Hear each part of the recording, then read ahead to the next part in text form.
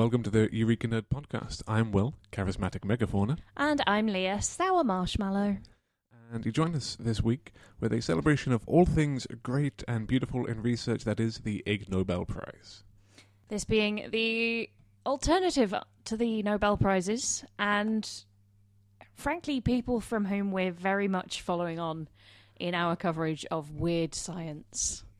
Yes, the people at Improbable Research who do all kinds of work in covering the uncoverable science, or just bringing light to where it really shouldn't be shone, have been celebrating the 26th annual Ig Nobel Prize.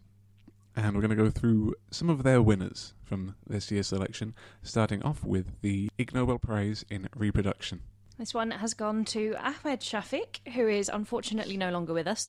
But what he studied was the effects of wearing polyester, cotton or wool trousers on the sex life of rats, and conducted similar tests on human males. If you're thinking of someone who's maybe not their life's work, but the end of their life's work, putting small trousers on rats, then you're right.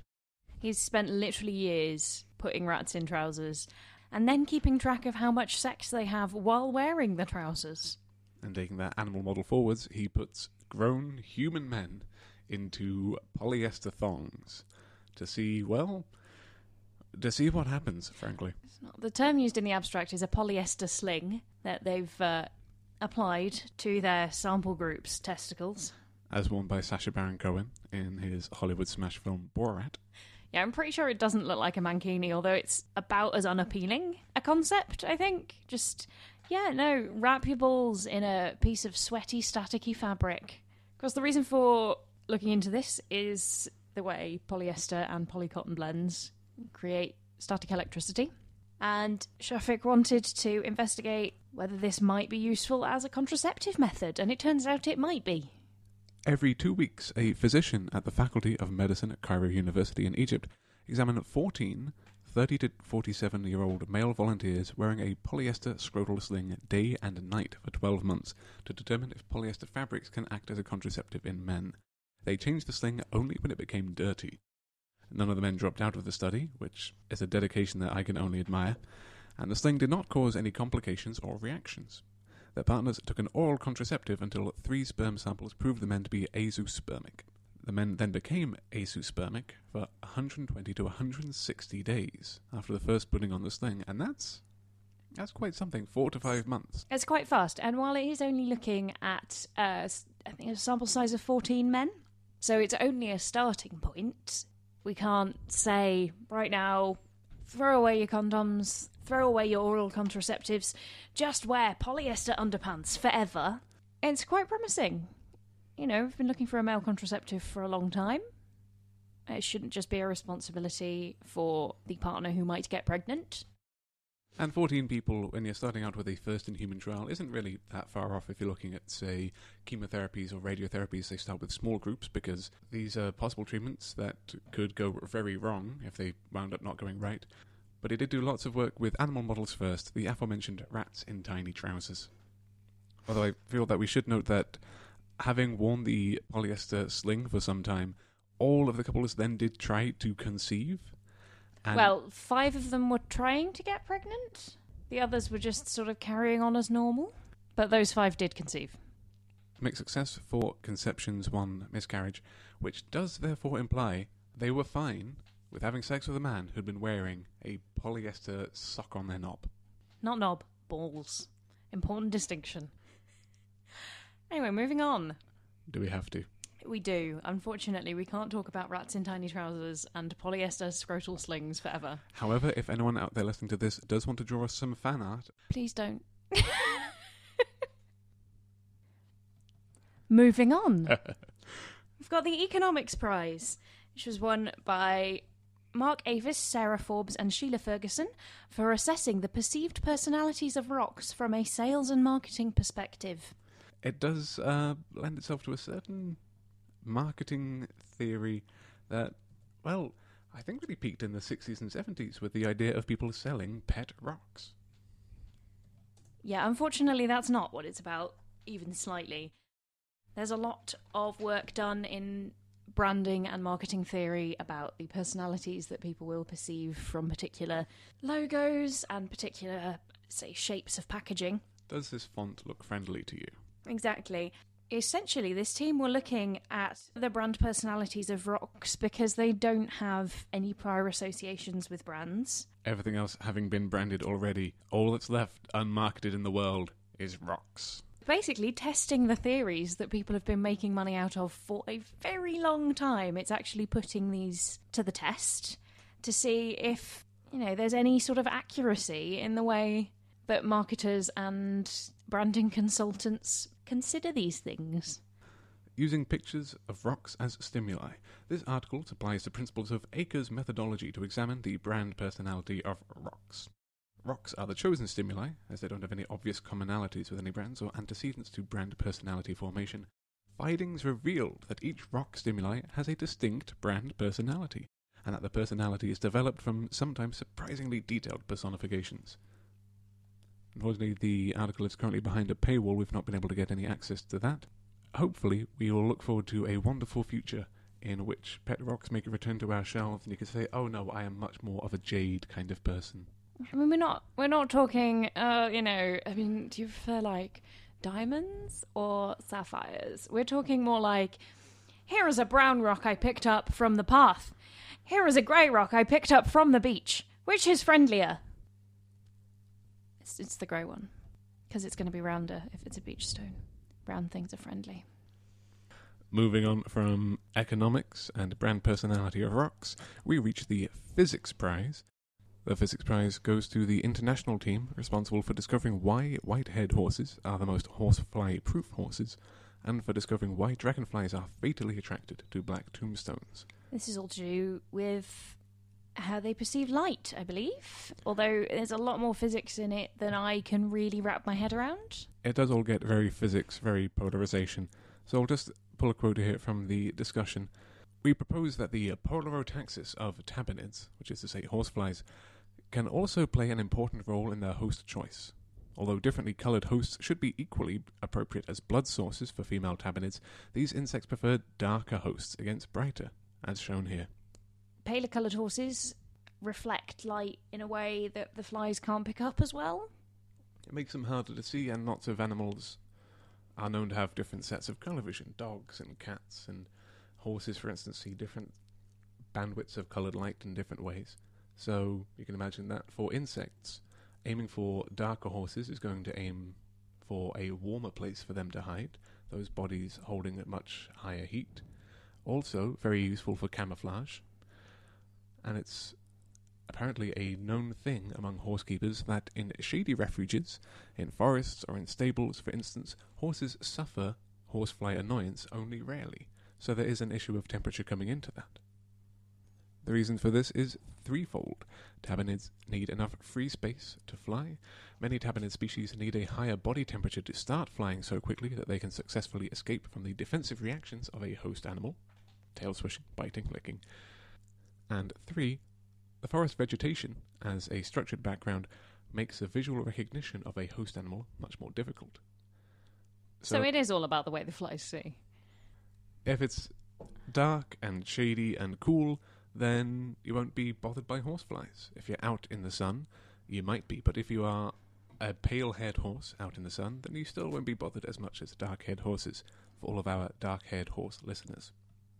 As far as the dragonflies are concerned, it's essentially that a polished black tombstone reflects light almost exactly the same to a dragonfly's eyes as a body of water does. So they will hang around tombstones, they will defend them as if they're bodies of water that they can hunt on. They will mate around them and they will try and lay their eggs on them. So that's a problem. It's dragging them away from habitat where they could actually usefully live their lives. If dragonflies are attracted to black marble and its similarity to water, how are they coping with not only the destruction of their natural environment, but it being covered over with chrome? Because, I spent a couple of years living in Birmingham and everything is just polished glass and chrome there. Like the side of the bull ring it's like the inside of a Dalek. I mean, I think the tombstones they were looking at were black granite. So that's got a lot of odd properties as far as light reflection is concerned, with all the like mica and feldspar and shit. Would you class feldspar as a friend?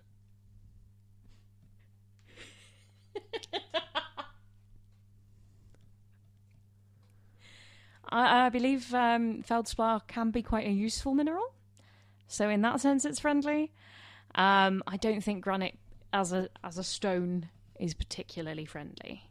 More brand personality needed there. The prize for chemistry was awarded to Volkswagen for their innovative approach to emissions testing.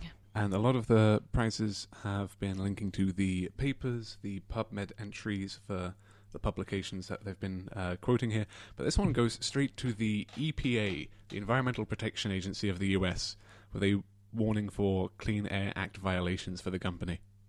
I like the way that the Improbable Research team referred to this as for solving the problem of excessive automobile pollution emissions by automatically, electromechanically producing fewer emissions wherever cars are being tested.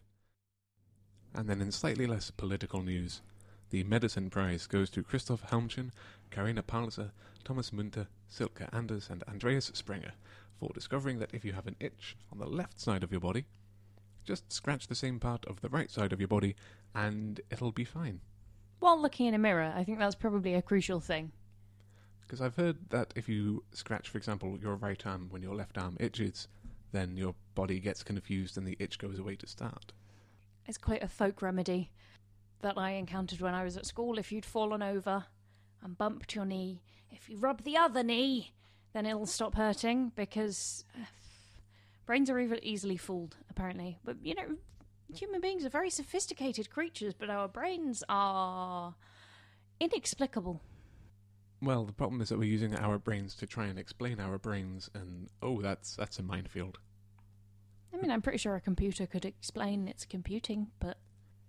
Oh yeah, but that's less squishy. We'll come back to this more in the Psychology Prize later. No, let's move right on to the Psychology Prize, because there's not a lot to go into on this. Itch in a mirror. There you go.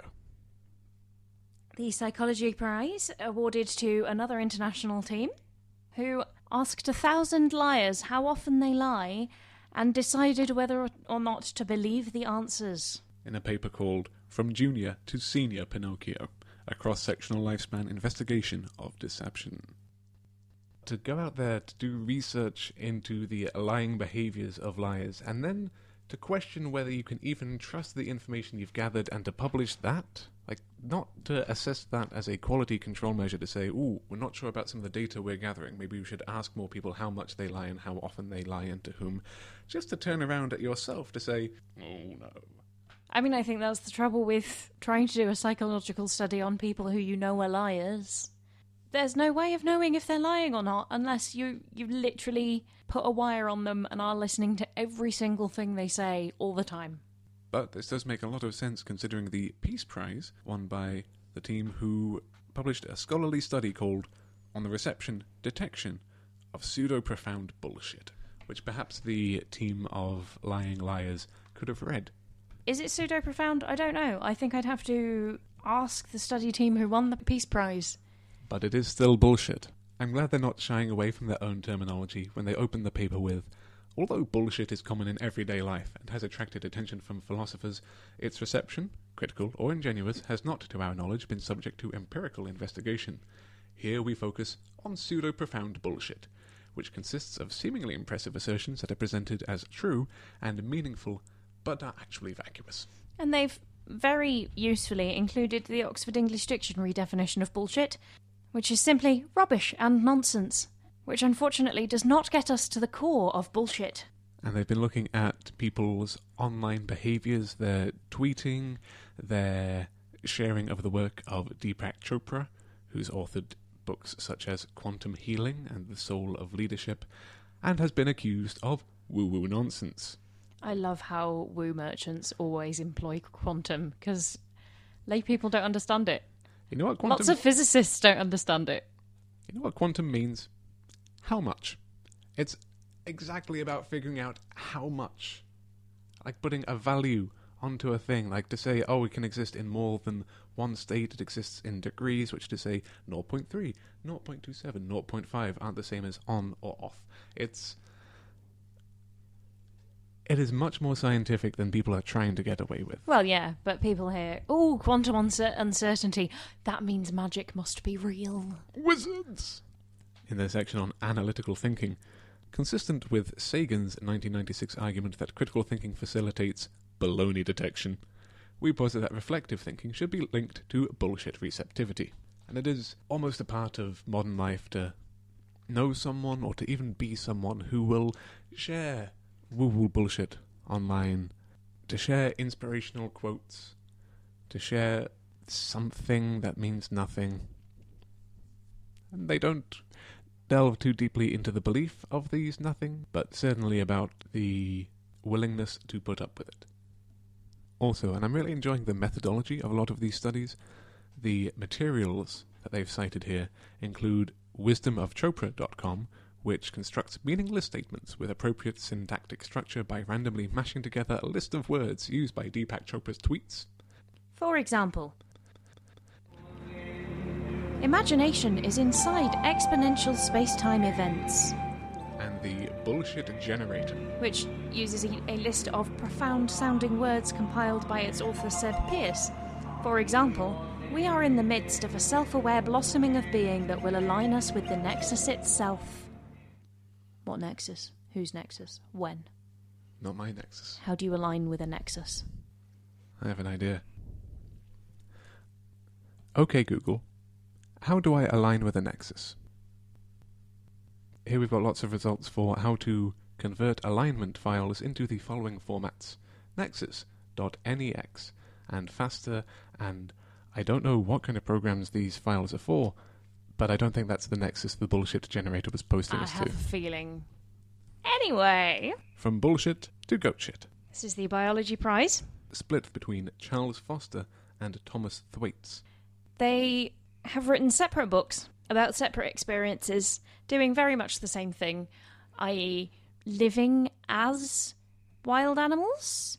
Charles Foster spent time living in the wild as a badger, an otter, a deer, a fox, and a bird. Thomas Thwaites, on the other hand, made prosthetic extensions of his limbs to enable him to live more fully in the company and as a goat. They've both written books about their experiences. Thomas Thwaites is called Goat Man, How I Took a Holiday from Being Human, and will include the full publishing details of that in case you want to have a read. And Charles Foster has provided us with Being a Beast. Some of the pictures included in these articles of a man dressed in articles of clothing very similar to those worn by track cyclists in the recent Olympics, of the swept-back helmets, the full body enclosed in lycra, the hoof-like extensions on their feet. It's more than slightly similar. I mean, sure, you probably won't get Chris Froome paddling about in one of these, but There's also a picture of him having fallen flat on his face. I just want you all to know that. I think he's eating grass. No, he's definitely fallen over. When I fall, I don't look nearly as composed. Maybe he was living with the fainting goats. Well, at least he went the full goat and committed, as opposed to someone who spends time as a goat and a bird and a deer and a fox. And I can understand wanting to connect with a more primal self, to go out and live in the hills, or even for those people who experience body dysphoria, who don't feel at home in their human skin with their human bodies, and try and move beyond that. But to spend so much time, as Charles Foster has, being so many different animals, well, that's just being greedy. The Literature Prize, as you'd expect, was also awarded for a book. This one to Frederick Sjoberg, who wrote a 3-volume autobiography about the pleasures of collecting flies that are dead and flies that are not yet dead. There's really no more we can say about that. He collects flies, and he wrote 3 volumes of autobiography about it. No sensible person is interested in flies, Sjoberg writes. Correct. I mean, you can be interested in them. You don't necessarily want lots of them in a box. He has a certain way with words, describing the fixing process, having to pin them down for observation or for keeping, as capricious and flexible as a French verb. Only one of these volumes has been published in English so far. I'm sure, having won an Ig Nobel Prize, the rest will follow. Maybe we should start a book club. Spend, a few weeks reading Goat Man and The Collection of Flies. Really, it's all just about perspective, I guess.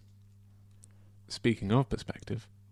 Ig Nobel Perception Prize, which I feel like is probably not a usual. It's not one of their standard categories, was awarded to Atsuki Higashiyama and Kohei Adachi for investigating whether things look different when you bend over and look at them from between your legs.